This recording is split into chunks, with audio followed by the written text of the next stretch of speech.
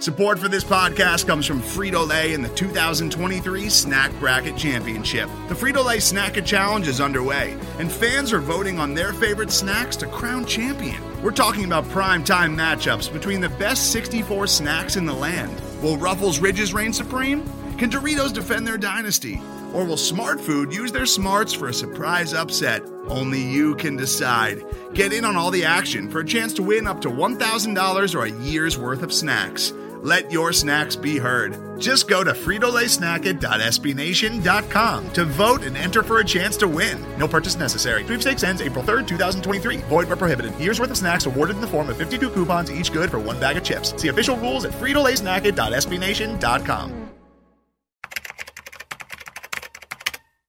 SecondCityHockey.com.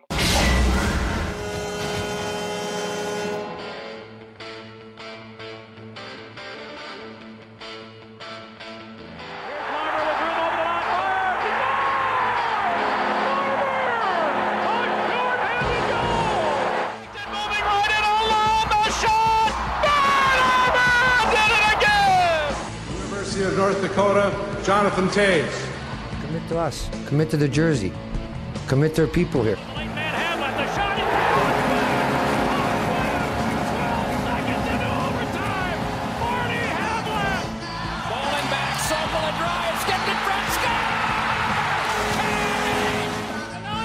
They score! It's in! They score!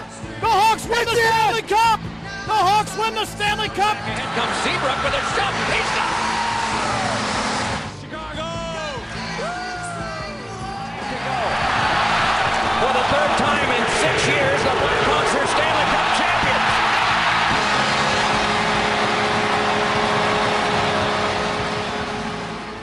Welcome into another episode of Musings on Madison here on the Second City Hockey Podcast Network. I'm your host, Dave Melton, and I've got my three usual line mates with me this evening, and is going to be with us the rest of the season because three of us just wasn't enough, and four certainly not a crowd. So we're going to run with this grouping for the rest of the season and just see how it goes. But first off, it is the analytics darling of Second City Hockey, Shepard Price. Hello. I fell asleep right then, just like I fell asleep watching the Carolina game last night. Yeah, that's fair. The third period was painfully boring. Like the first two, the second period was all right when the Hawks scored those two goals real quick. But then after, like the rest of the second, and especially like there was a 10-minute stretch in the third where there were like no whistles and like no shots on goal. And it was just like dump and chase.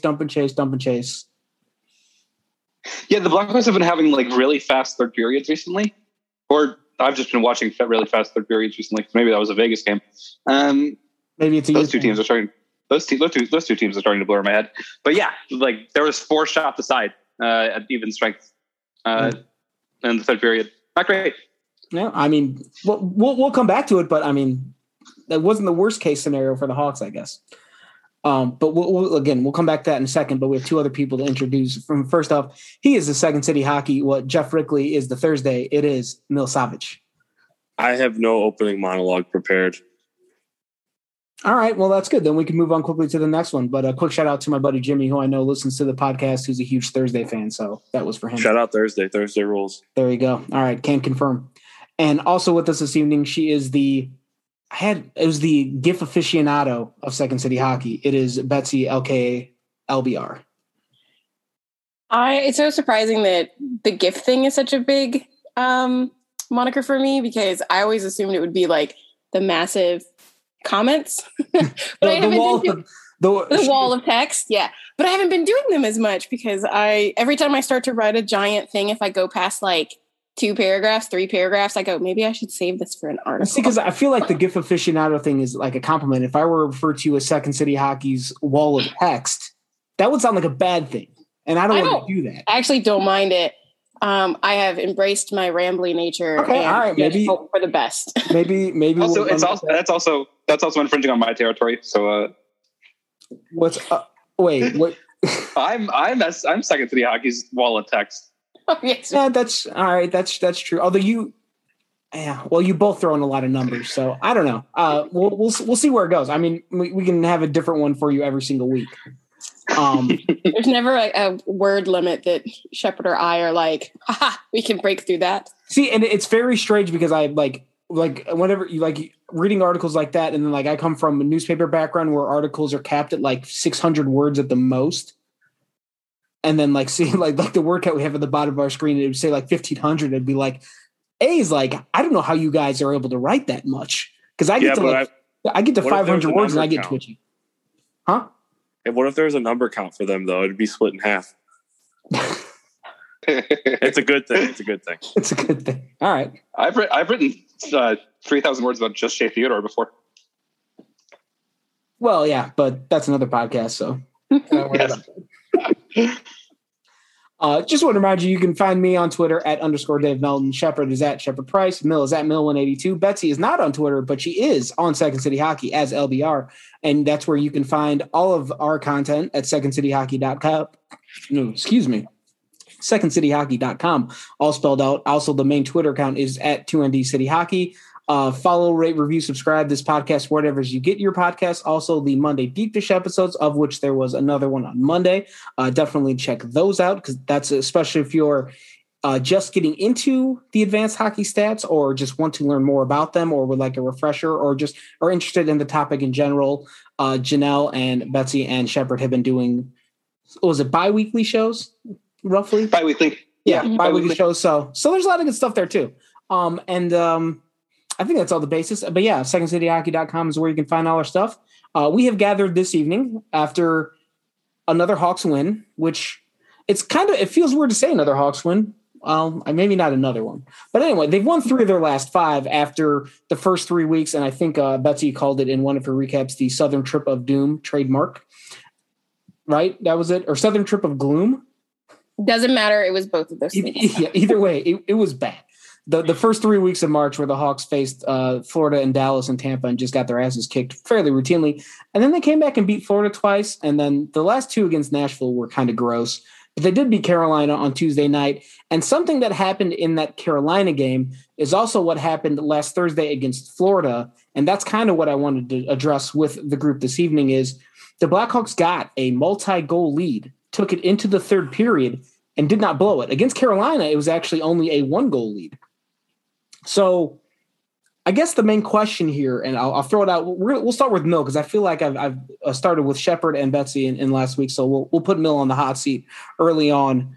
But I guess my question for you, Mill, is the fact that the Blackhawks in the last 2 games that they have won, that they've built a multi-goal, and built a lead, got it into the third period and didn't blow it. Does that do anything for you? In a vacuum, it sounds great, but the problem is their goalie's the reason that they didn't lose the game.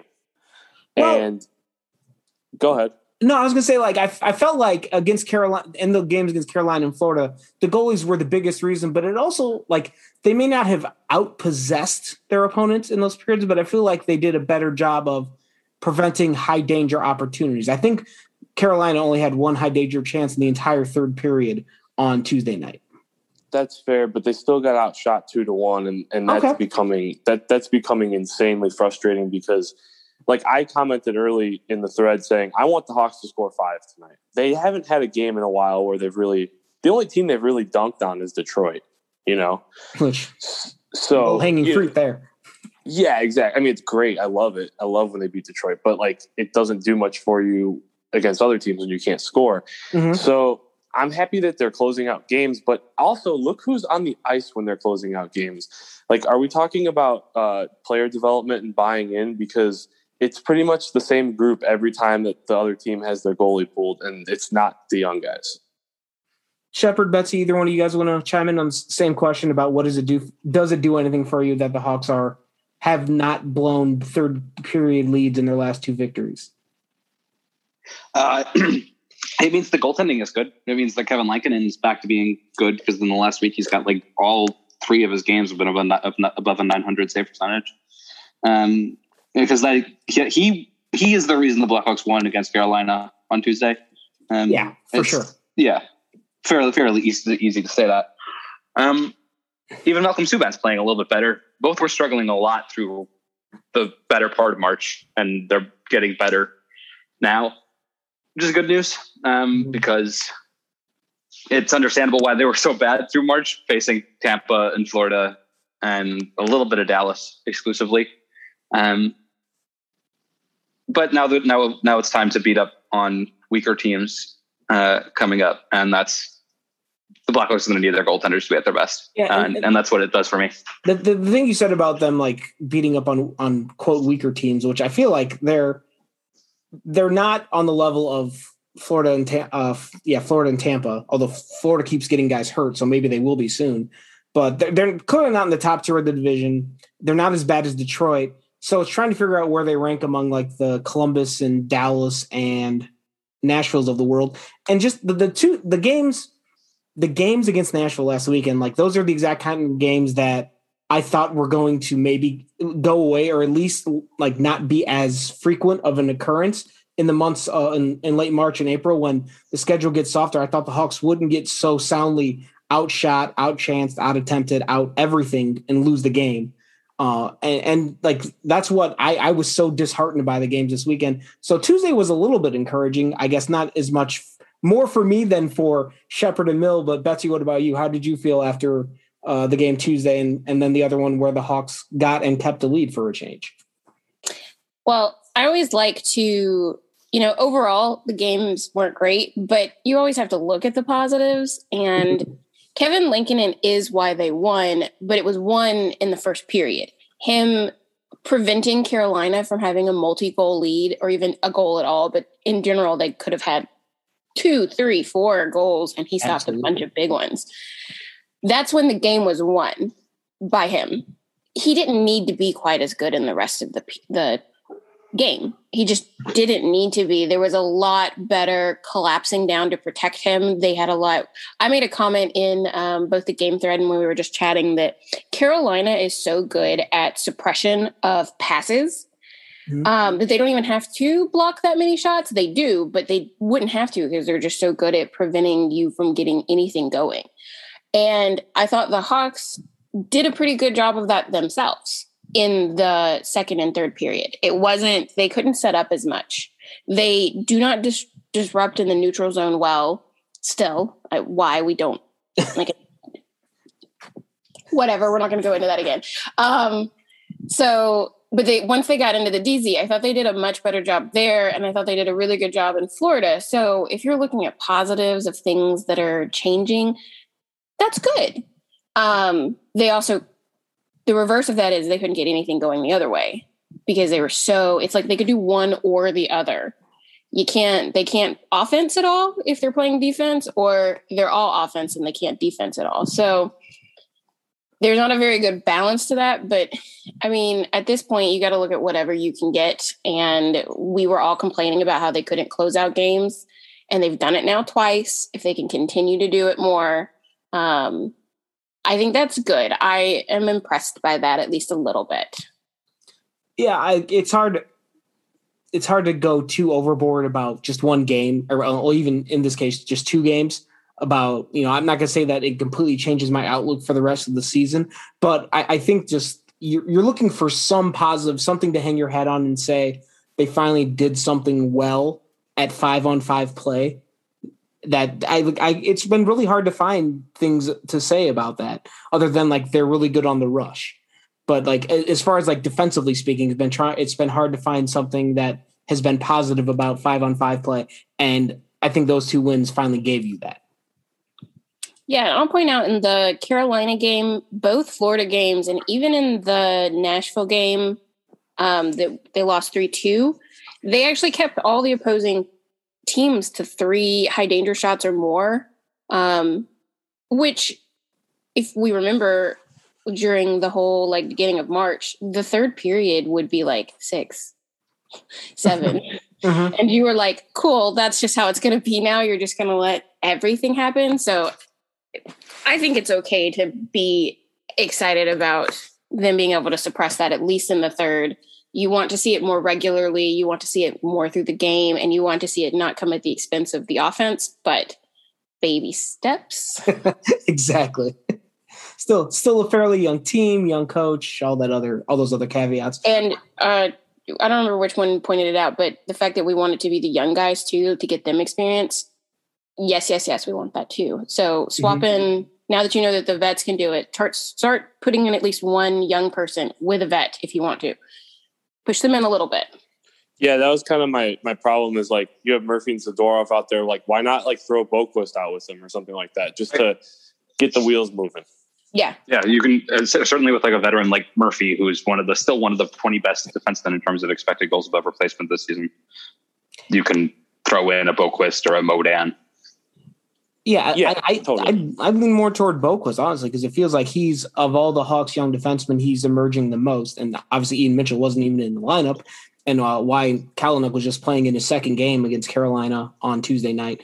But, I mean, you look at the shift chart from Natural Stat Trick. I have it on my screen right now, and it doesn't have the times on it, so it's not the greatest way to tell. But the last 7, 8, well, let's see, 1, 2, 3, 4, 5, 6. Last 7 shifts of the game were either Dahan Murphy, Keith, or Zadorov. Those 4. So no Boquist, no Kalynuk in the last 6, 7 shifts of the game. So I don't know. I just that's been a gripe I think we've all had since February, and we're about to be April tomorrow, and actually April today if you're listening to this podcast on Thursday. But it's like it. Like, let them try it. So, let the young guys at some point try and do that. Let Ian Mitchell, when he's back in the lineup, let him try. Let Boquist try, because I'm not convinced that all 4 of those defensemen we just named are going to be around in 2 to 3 seasons. And Boquist has been playing good. It's not like he's too inexperienced. He's been one of the better defensemen up with Murphy. He's been very good on defense. Like, there was the goal that drew all the attention online when he went behind the net chasing a player and got past the slot, and Ryan Johansson was open by 3 miles, which was a whole other discussion. That's what he's supposed to do there. That's why we hate the system. Well,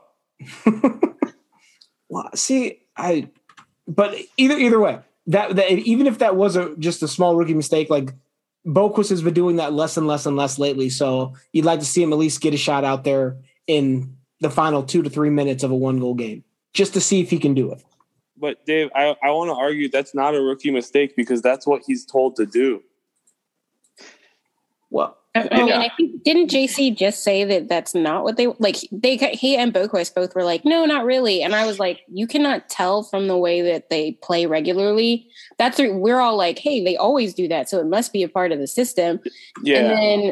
And then they come out and say, well, actually, no. And you're like, but then why does it happen that often? And it's not every shift. Yeah. It's rookies and vets. So I don't. I guess it's like, the way I interpreted it from the quote from Colleton was that they are supposed to chase behind unless they're unsure if they have support in front of the net, which it's always, I don't. Yeah, because when that goal happened, Dahan was on the boards by the faceoff dot with another guy. Yeah. So, I guess, that's the entire debate, because and to Mill's point, like if he's not supposed to be doing it, it's not communicated very well because it keeps happening. Well, I just want to say too, like I don't put much stock into what Colleton tells the public, not because I don't trust him, but they don't really talk about stuff like that. And when he was asked about guys switching back towards the beginning of the season, he didn't even have an answer. It's true. So it's like, he's not going to tell us. He doesn't care. Well, I mean, he might care, but no, I mean, he doesn't care to leak that information. No, yeah, that's the one thing with hockey in general. And I think it's even more of a problem this year because of the way press conferences set up. Everything's on Zoom. It's one reporter at a time. You can't really, it's hard to do follow-up questions and all that. But I feel like hockey there's not a lot of great time for an analytical questions about like specific plays and moments in the game, because especially this season with the compacted schedule, like if you take the NFL, for example, you have the post-game press conference and the coach meets with the media on Monday after the game and usually has to answer a bunch of questions about what went wrong in the game that happened on Sunday. With the NHL schedule this season, like the Hawks play Tuesday night, they have a practice on Wednesday where the coach might meet with the media, and the focus is probably already moved on to the game that's happening Thursday night. So there's not a lot of time for reflection. It seems like this season more than others, but Can I throw one more thing about that play and then I'll end it?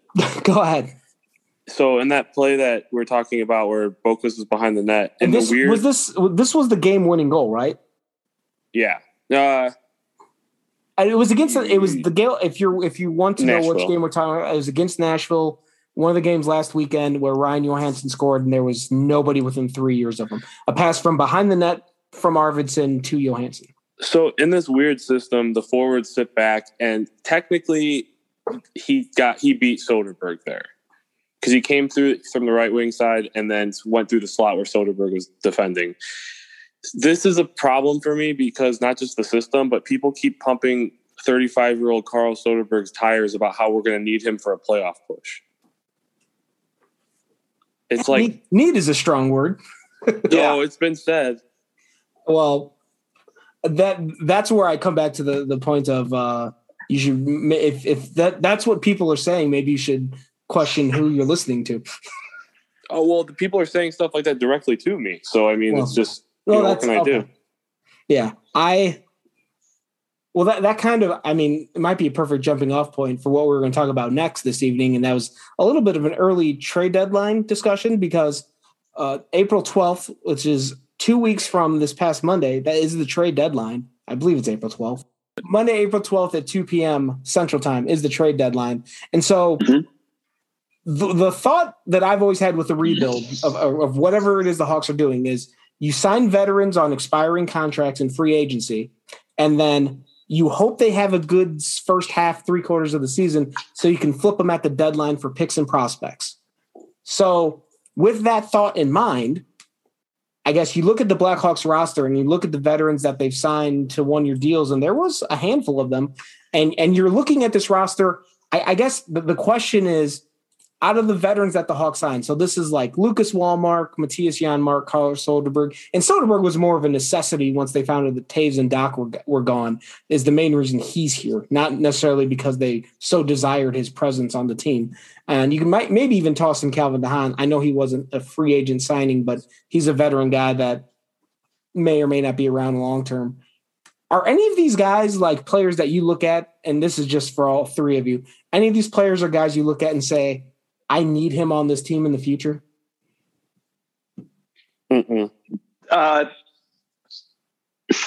Weirdly, DeHaan, but not because I want him on the team in the future, but because the expansion draft exists, and I want to tempt Seattle with somebody. Okay. Well, because the name that always comes up is Matthias Janmark. Yeah. I am fine moving Matthias Janmark. Well, and then you won't have to say his name anymore. Sorry, Betsy, go ahead. People had such a weird, like, almost like boner for him to start the season. It was such a weird, like, positive, like, people were like, oh, I love him. And I was like, why? What about him made you have that reaction? No, I think that was partially driven by the team because the way they were hyping him up on broadcast and, like, social media posts, like, they were trying to turn him into something. It seemed like there was some sort of, it almost felt like that was like the organizational mandate. Like, we need to make Matthias Janmark not the face of the franchise, but we want everyone to feel good about him for some reason. No, they're trying to turn him into a first round pick, which is not going to happen. So that's correct. Correct. And also, and at the beginning of the season, I felt like they were trying to sell him to the fans too, because they had just gotten rid of Saad and people were still bitter about that. And they were like, what are you going to do for defense? In terms of forwards, none of the forwards left are particularly great defensively, except for lower line forwards. So what are you going to do in your top 9? And of course, JC's solution to that is to put Camp in the top 9, even the top 6. And you're like, please stop doing that. And then, right. And then, they're like, well, here's Janmark and he's good defensively. And it's like, yes, but he's not great offensively, and his numbers are somewhat inflated. I'm actually way more impressed by him offensively than I thought I was going to be, but he's still mostly getting his stuff off of a reading from like a Kane or something like that. He got a lot of his points with Kane or on the power play, and he's just not good enough to want to keep long-term, especially if he's blocking the youth from getting more minutes. And luckily he hasn't been doing that as much, which is why his points are lower. But still, I don't even want to tempt it. Yeah. So go ahead. There's a thing that you have to be talented enough to play with stars. You look at Chris Kunitz, who made a career off of being talented enough to play with Sidney Crosby, something like Phil Kessel couldn't even do. And Phil Kessel was Phil Kessel. But don't take any shots at Phil Kessel on this podcast. Thank you very much. Arizona Phil Kessel is not a very good player. He just had a hat trick, didn't he? Yeah, he just they had some crazy comeback against, I think, Vancouver. I don't know. I watched it and let that man live, Shepard. Let him live with his hot. He had cancer, Shepard. Leave him alone. He had cancer like a decade and a half ago now. And he makes Kane look good defensively, which is hard to do. But yeah, but the thing is, like, Janmark still is blocking good players, good young players like Philip Kurashev from getting as much time as they need to. He's still playing more time than them. He's playing more time than Kubalik for some reason. Kubalik, yeah, exactly. Drive me crazy. And yeah, to go back to a point LBR made, there is a player good enough on the wing to play defense in the top 9, but he's not playing minutes, and that's Dominique Kubalik. Why are you not playing Dominique Kubalik at all, really, recently? Somebody did point out, and I wish I could credit the commenter from Second City Hockey that did point out, like, they were about neck and neck with average ice time 5-on-5 in a game. And it's just that Janmark is getting more PK time, which is why he's pulled ahead Kubalik in a overall ice time average. Although I would argue that Kubalik should be a couple minutes ahead of Janmark in 5-on-5 ice time. So yeah, exactly. It was I want to say it was Ray's 28. Yeah. The biggest Steve Larmer fan on the internet. We'll get into that. We love Steve. I love Steve Larmer, at least. I have a quick Janmark thought, and it's just, if the Hawks are smart, which I don't know if they will be or not, they can probably trade him to a team who has a better chance at like a run in the playoffs. And he would love that to get his numbers up in the playoffs, because some team will totally overpay for him next year then. Well, yeah, like I felt like that's kind of what he was doing with the Hawks. Is he had the run to the cup with Dallas. They lost the final, but he got there. So then you get your 1-year prove it deal with the Hawks. Let everyone know how good you can be. Maybe get traded at the deadline and make another run of the cup. And then next year, maybe the pandemic is kind of over and teams have money again to spend because they get some fan attendance in May and June during the playoffs. And maybe you cash in, because he's not. I mean, he turns 29 in December, so this is probably his last chance to cash in ever, if he's going to have one. So I think the thing with Matthias Janmark, what he strikes me as, he's the type of guy that if your team falls in love with him, you overpay him and then you screw yourself financially down the road. And that's my concern with a guy like him, is that you pay him you give him the Brian Bickle contract, and Brian Bickle's circumstance was completely different because he had a medical issue that completely robbed him of his ability to play hockey. So I don't want to make that comparison. Bickle is getting back pay too, because he was signed for under league minimum before they changed it. If you give Janmark 4 years at $4 million in like a year or two, everyone's going to hate that contract. So let somebody else do it. But outside of that, like the other veteran guys that we were discussing, like, I keep forgetting Lucas Wallmark is even on this team. So I like, same. You want to trade him. Like, he's only 25, so maybe he fetches something in a trade, but I don't know how much you're going to get for him in return. The only other guy that's a restricted free agent is that might be trade bait is Nikita Zadorov, but I don't think the Hawks are going to do that because they hate me. Because they hate Mill. Exactly. One other guy, and this is just, I was thinking about this earlier today and just picked a name kind of out of this thought came to me. Colin Delia. Because it really feels like the way that Lankinen has emerged and Subban's kind of been has been the number 2 guy essentially, and Delia hasn't played barely any hockey at the NHL level this season. I don't see, like, he may be asking to get out, because I think he might be starting to see the writing on the wall that if he has a future in the NHL, it won't be in Chicago. That's the only other name I could think of that might be a trade bait piece. That makes sense. Have we talked about, we talked a little bit about Soderberg. It's Soderberg. I think, I mean, I think he's similar to the Lucas Wallmark thing, where I don't know how much you're going to get for him, especially with Soderberg's already 34, I think. 35. Carl Soderberg, I don't know what you're going to get for him in a trade. So, I mean, if they trade him, great. Like, now that Doc is back, you do have a little bit more center depth than they did when they signed Soderberg. But if he hung around... Strome's been playing on the wing. Huh? Strome's been playing on the wing. True. So put him by center. I mean, I'm here for it, but like you have guys that could fill in at center if they decided to trade Carl Soderberg away. But if they kept him and he walked in free agency of the offseason, that's not going to be a massive loss. So no, I'm just saying get a pick for him if you can instead of letting him walk. That's all. That's fair. Yeah. Fourth round or whatever. I think the whole putting a bow on this whole conversation is essentially don't expect much.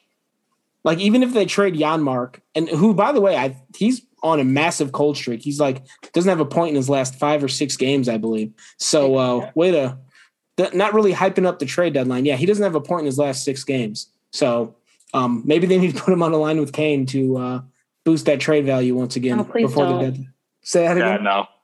Don't do that. Yeah, don't do that. Oh, the thing that you guys didn't talk about, though, was like the whole mysterious cap space thing. How are they going to use that? And by that, I mean, how can we ever predict that? I mean, it's the name that people keep throwing around is Andrew Ladd. But his contract is terrible and for too long. Yeah, it's too long. I think he could get a buyout, though. I wish I had a better, more in-depth. The LTIR process is something that is, I don't understand the entire ramifications of it. It's very strange to me, so I have no idea. I just know that NHL somehow can like wipe their hands and contract disappears like a magic trick.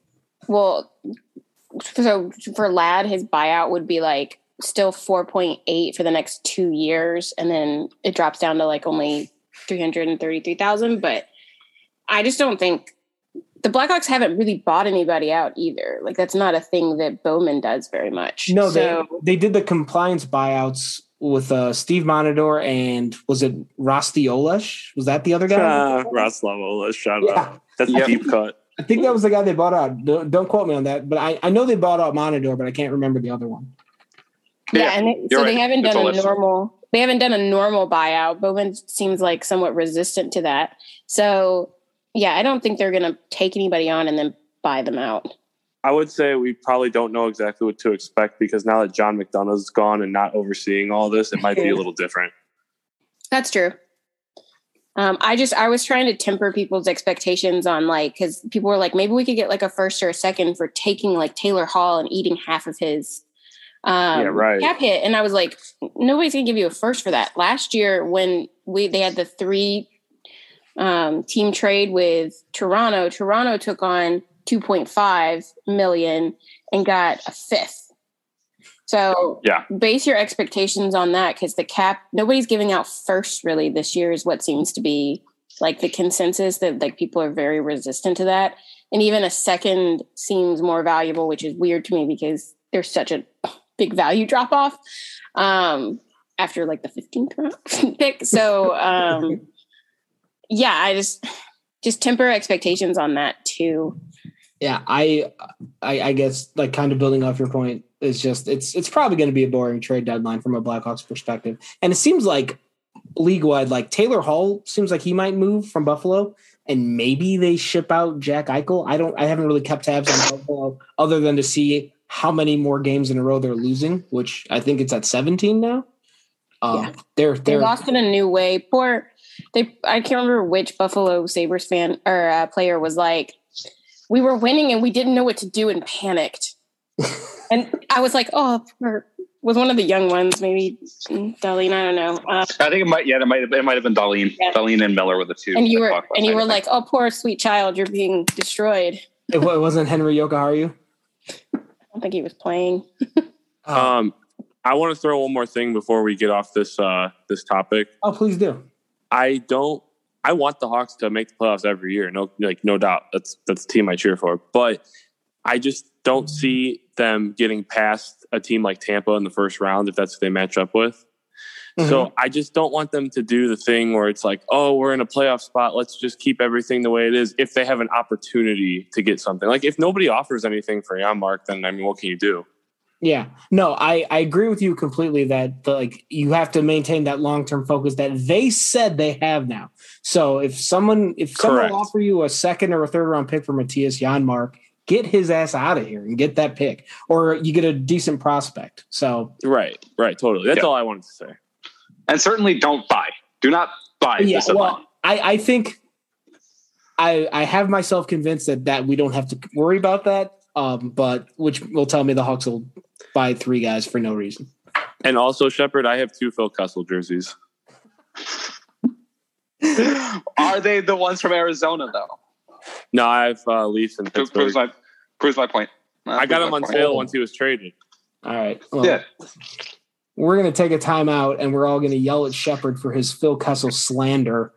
But seriously, we're going to take a quick break, and we're going to come back on the other side of this timeout, look ahead to the Hawks' upcoming games ahead of the trade deadline in the first week of April, and then probably get into a food take because that's how we do things around these parts. So come on back to the other side of this timeout and listen for that. Today's episode is brought to you by Cars.com. With over 2 million vehicles and 50,000 more added every day, Cars.com will match you with the perfect car for you, your budget, your life, your style. And if you're ready to say goodbye to your current car, Cars.com will get you an instant offer to cash it in. Just start by entering your license plate and get matched with a local dealer who will write you the check. So whether you're looking to buy or sell, just go to Cars.com. It's magical.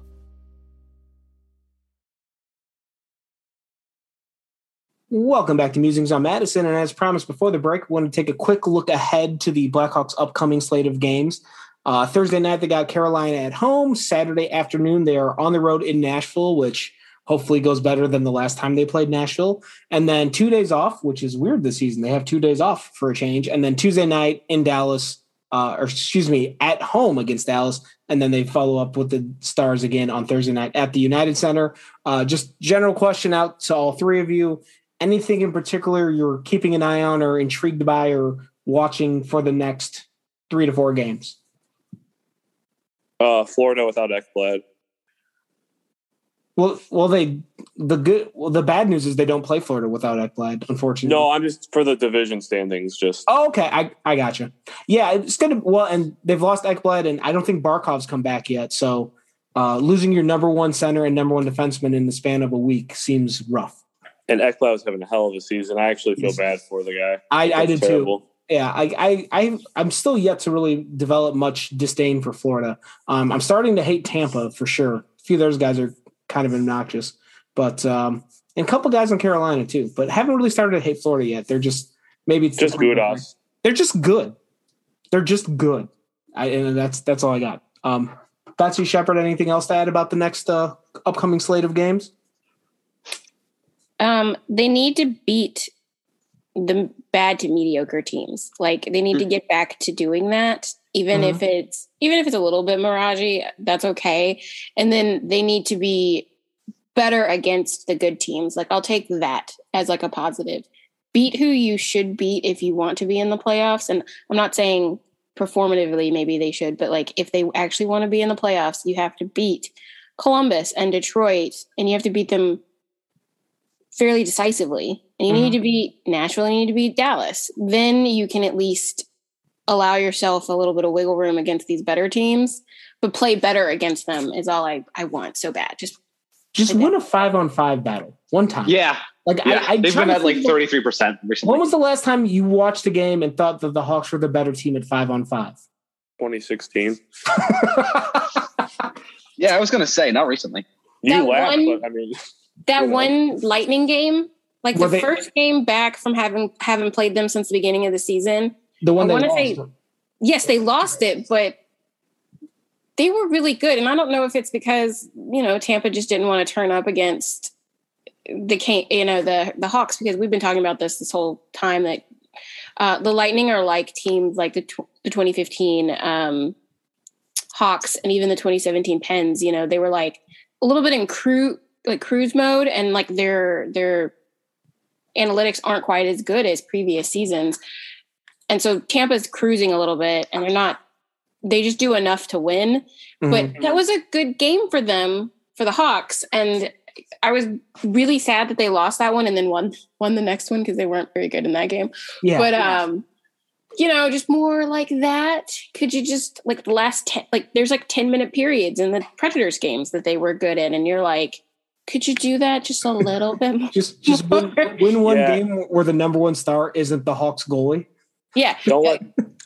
Add 10 more minutes every time. So you did 10 minutes against Predators. Now can we go for 20? And then the next game maybe 30? Don't let the Corsi drop off by period every game, and don't get outshot 2-1. And I know people are going to be like, "Oh, those are just numbers," but it's like, no, you could see it on the ice. Like, they get outshot 2-1 and win 2-1. Mill, that's 2021 Blackhawks hockey. And shout out, my brother told me, my brother Steve, shout out. He was like, "Yo, you should put on the bingo card. Hawks get outshot 2-1," and I'm like, "Nah, they won't do that tonight." I'm an idiot. 2021 Blackhawks hockey is they get off to a 3-0 lead and then blow it. No lead is safe, no deficit insurmountable. I think it's Angry Giant in our comment section came up with that, and it is the perfect quote about this team. But Shepard, you had something to add? Yeah, in terms of watching, again, goaltending has been the most important part. So not just Lankinen, but can the Blackhawks starting Malcolm Subban again? Because it feels like Kevin Lankinen, especially with this schedule, wears down pretty quickly. You and your Malcolm Subban KP. I hype him up because he's from we get it. Yeah, and I've watched him basically my entire writing career, so I know how good he can be. Just like let him play sometimes, but also let the kids play again. Boquist needs to start playing at the end of games, like we've said. Philip Kurashev needs to start getting more time, and especially more time not with Ryan Carpenter and Carl Soderberg, if possible, with somebody who he can actually like help score. Yeah. It'd be great if, like, weirdly can Philip Kurashev center a line, because him, Kubalik, and Janmark, I guess, is who's playing on that line now, would be fine, I think, without David Kampf. They need those two need somebody who can score between them. I think I don't know if they did it for a game or not, but I think there was a line of briefly Kubalik, Kurashev, and Hagel. And I'd be fine with that too. I like that line. I think that I swear they did it for like one game for like a period, but and it feels like that line would be very fast too. I would say keep an eye on Suter too. He's been coming along. He's getting his game legs a little bit. He looks more comfortable in his positioning.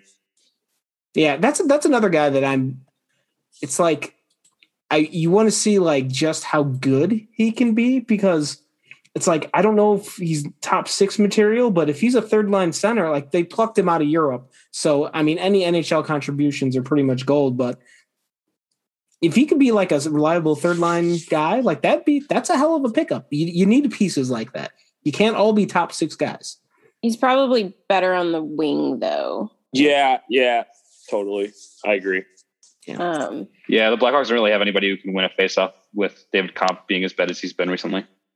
Yeah, they've been really bad at faceoffs all season. Like, I try not to. I know there's a lot of studies out there that suggest faceoffs aren't as important as people make them out to be, and I agree with them wholeheartedly. But I also if you're going to win like 30% every night, that is a problem.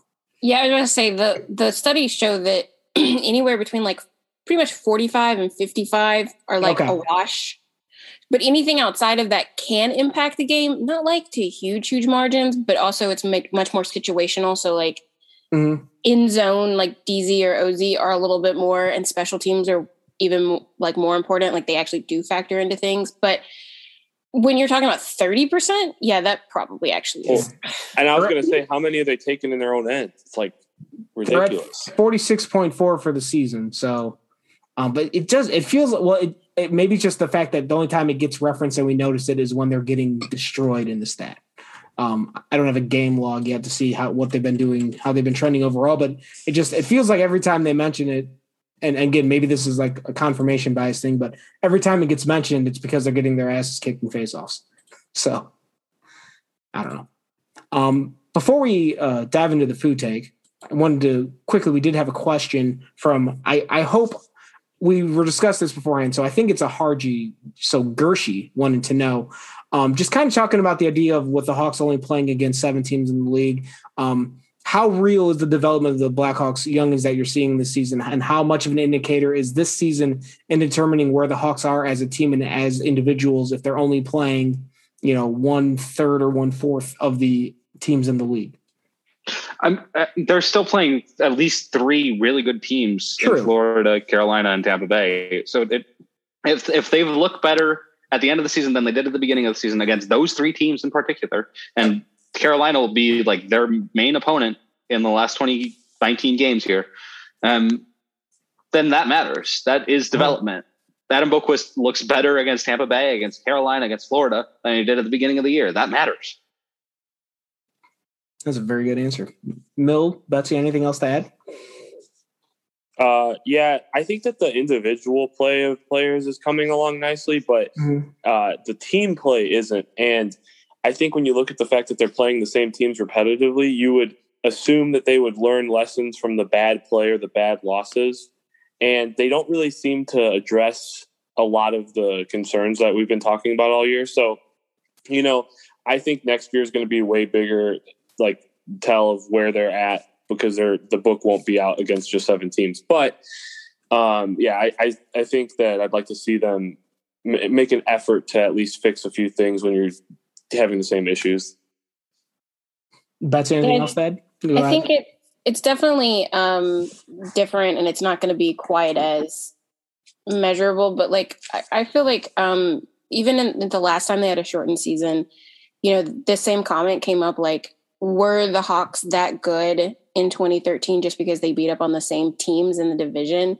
And it turned out, yes, they are. They are that good. They stack up better across, I can't remember who was doing a thing. They were, maybe it was Jay Fresh, and he was using Top Down Hockey's information, but he went back through a bunch, and the adjusted numbers for teams going back all the way to the 70s, I can't even remember, but that 2013 team was really high, and it's was it inflated by the division? And I don't think it was, because they completely rolled over even to the end. I think they rolled over the Bruins more than even the score suggested, because they were just better every game. Mm-hmm. So I think this is fine as a measuring stick. It's just not as diverse, so you're not seeing quite as many possible options. So you are playing Nashville, who's boring too much, but we were playing Minnesota before that. It was boring. So I think it's a fine measuring stick. I don't think there's going to be that much drop off or difference from next year outside of, I don't know, maybe the North. I feel like the North is crazy. That's the only division that's really going wild, different than it normally would. Yeah. Because most of those teams are usually scattered in with much better teams overall. So that'll be interesting. But for the Blackhawks perspective, I agree with Shepard that they're playing some really good teams. It's just not the normal good teams that they would be playing regularly, but that's fine. Tampa isn't that different from what Colorado would be. Yeah. Or Vegas. Yeah. Or Vegas. Yeah. So they're still playing really, really, really good teams. So as long as they're improving along the way, I'll take individual play right now. I'd like what Mill said. I want team-wide improvement, but I'll look at the positives of the kids at least. Yeah. Go ahead, Mel. I was going to say too, I don't think any of us really knew how the goalie situation would play out. So now next year we'll probably have a level of expectation for that. I think that's one thing that as far as individual matchups go with skaters, that's one thing, but good goaltending against Tampa is going to be good goaltending against Colorado and Toronto and all the other top teams in the league. So if Kevin Lankinen keeps doing Kevin Lankinen things, I don't think you have to worry about him as much as you might say, how the forwards will look against some of the other top teams in the league. So I think you could put more stock in a good goaltending this season, even on a small sample size of opponents compared to the skaters, if that makes sense. Yeah. And I just looked ahead real quick, and you guys are talking about where the barometer of where the Hawks are going to be at by the end of the season. Last 8 games starting April 27th, Tampa, Florida, Carolina, Dallas. So we're going to know a lot about this team by May 11th when all that's over with and whether or not they're in the playoffs. So should be interesting to watch. If Dallas is fighting for that spot and they're healthier, that's going to be a hell of a way to end the season. And maybe by May 9th and 10th, the last two games, those are at the United Center. Maybe we'll have people in the building. Well, you know how must-win games are for this Hawks team. That's very true, and that's another thing we can learn about when we get to that point. And back to Betsy's point real quick, while you were talking, I went to Natural Stat Trick and just looked up the 2013 playoffs. Last three games of that season for the Hawks, expected goals percentages, 57, 63, 55 in the Stanley Cup final. That's pretty good.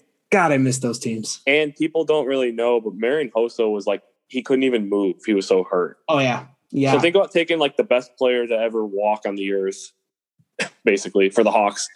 And like they still kick Boston's ass. Yeah, two-way player, all that. Hossa is like the key to a lot of the success, and they still won that, and he couldn't even move because his back was so fucked up. So that Hawks team will forever live in my heart. Same. All right, well, I think it's time for all the hockey talk, so I think it's food time. And this is so it's my turn this week, and this is building off of what Betsy talked about last week involving grits. And as we got near the end of the conversation, I Googled like where to get Southern food in Chicago and found some place that I haven't been to yet. So I apologize, Betsy. I have no grits report yet. But I think what this is a thing that's been bothering me a little bit lately. Like pre-pandemic when I got to do a little bit of traveling throughout the States, it's starting to bother me that the way food should be a regional thing. I think this is the idea is that if I want good Southern food, if I want some good grits, I need to go to the South to get them. If I want good Chicago style pizza, I need to go to Chicago. Same thing with New York for pizza. I mean, go to one of the coasts if you want good, high quality seafood. So I'm bothered by the way that food is like there's like Portillo's in Arizona. Portillo's does not belong in Arizona. That is a Chicago thing. If you want that stuff, you have to go to Chicago. So I think that the take here is that food should be a regional based thing, and we should stop taking food items into places that are not their natural habitat. I don't like that. Okay. My immediate reaction was, what about people who can't travel? They'll never get to experience some of that stuff, Then that's on you. I can admit it's maybe a little bit like there's some privilege associated with being able to travel, but I don't know. It's just that it was starting when I saw like Portillo's in Arizona. I'm just like, this doesn't belong here. This doesn't make sense to me. And like Giordano's, there's one in Indianapolis now. Like, get the fuck out of here. Indianapolis and Aurelio's in Florida. Yeah. See, I don't know. I don't know why we went there because I can get that next to my house. let me take this to the extremes then. So the only pizza you should be able to find outside of New York City is like Detroit style in Detroit, deep dish in Chicago, and nothing in LA or Boston. I mean, you can have pizza, just make your own version. That's a regional food invented in like New York. New York invented pizza? Yeah. Pizza's not Italian. Pizza's American. Yeah, that's what I say. It doesn't exist it wouldn't exist in the South. That's not a Southern thing. Like Southern could exactly. not cook that. I guess have you ever had? Us in Chicago don't get to have barbecue. All right. Maybe it's more of a specific. This wasn't maybe the most well thought. It was just an idea. I have a thought on this though. I see your point because you're talking about places like Portillo's, but if you really know a region like Chicago, or like for me, like my family's from, my dad's from Pittsburgh, so we grew up going there a lot. You can get a Permane style sandwich elsewhere, but it's not going to be the same as going to a greasy hoagie joint in Southside Pittsburgh. Like the real places, you can't really translate them. Yeah, I could see if you're talking about like very well-known specific restaurants. Yeah, maybe that's what spread. That's fine, but like stylistically, I think it's okay for people to. Okay, maybe that'd be a more coherent version of this take. Is that like just the chainage of restaurants? I guess is the part that bothers me. I mean, like national chains, like McDonald's, Burger King, whatever. You know, they have those overseas. That's fine. I don't care about that. But just like regional chains, I feel like maybe that's what it's. Regional chains need to pick their region and stay inside of those regions and not branch out of them. There are Midwestern ones, there are Southern ones, there are New England ones, there are West Coast ones, there are mountain ones. I think from a business standpoint, though, like it makes sense for there to be a Portillo's in Arizona because there's so many Chicago transplants out there. Well, no, yeah, that's the whole reason it's there. So just I'm sure it's a snowbird from this area who opened that one. Like you're more likely. There's been times where I've been in Arizona and I've tried to find Coyote stuff to take home, and I would see Chicago teams before I'd see the Coyote stuff. Oh, absolutely. I had friends that moved to Arizona, and I think it was like in their subdivision there was another family that was from the same town as the wife of that couple. And like they moved halfway across the country and found someone who grew up in the same town. I went to a Hawks game in Arizona and was next to a guy from St. John, which is another suburb. So what are the odds? That's yeah. I think, don't quote me on this indirectly, but I think a lot of the towns in Arizona's population growth recently is like entirely snowbirds. Like there's not a lot.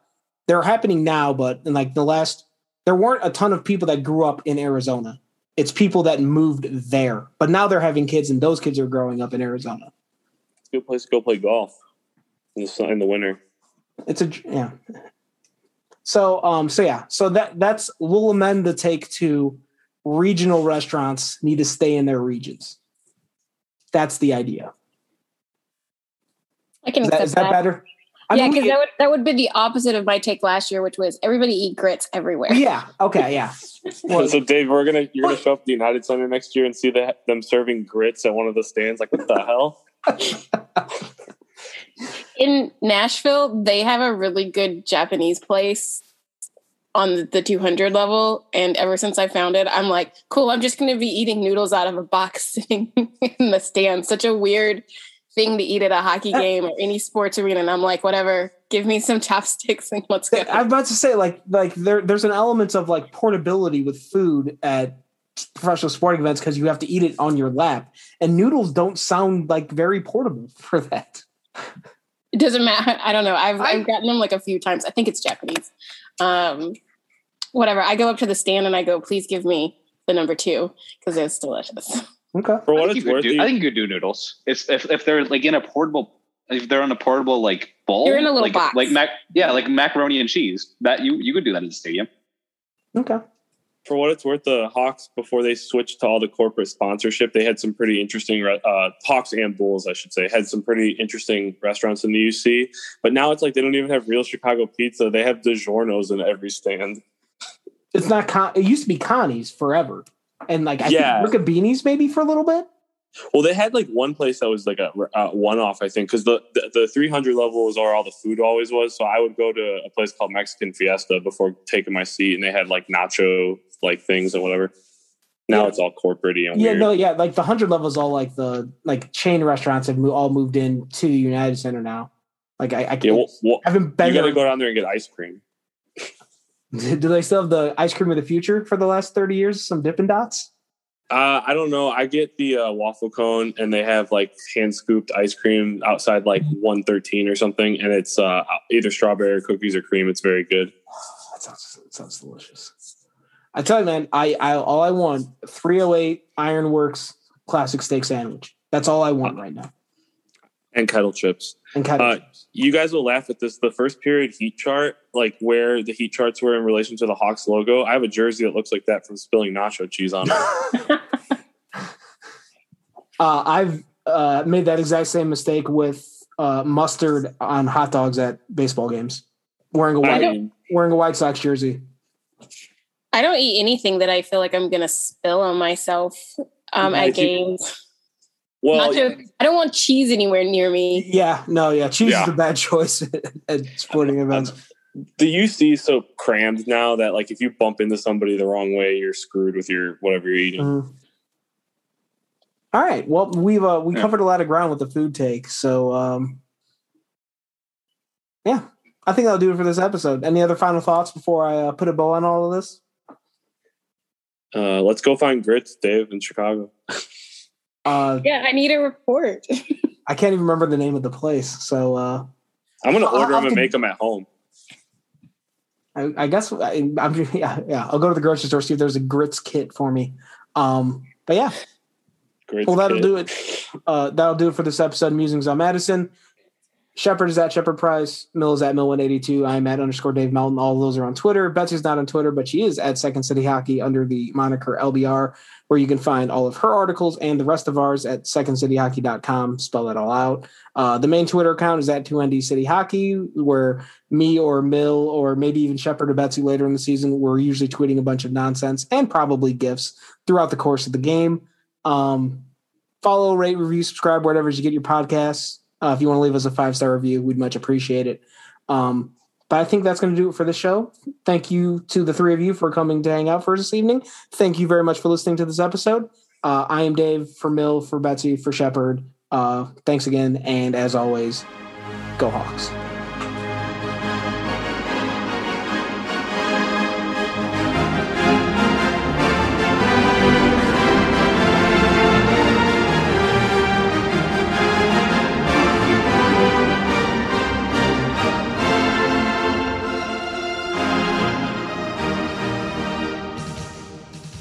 So yeah, I mean, if you get Sorry, that's my ringtone.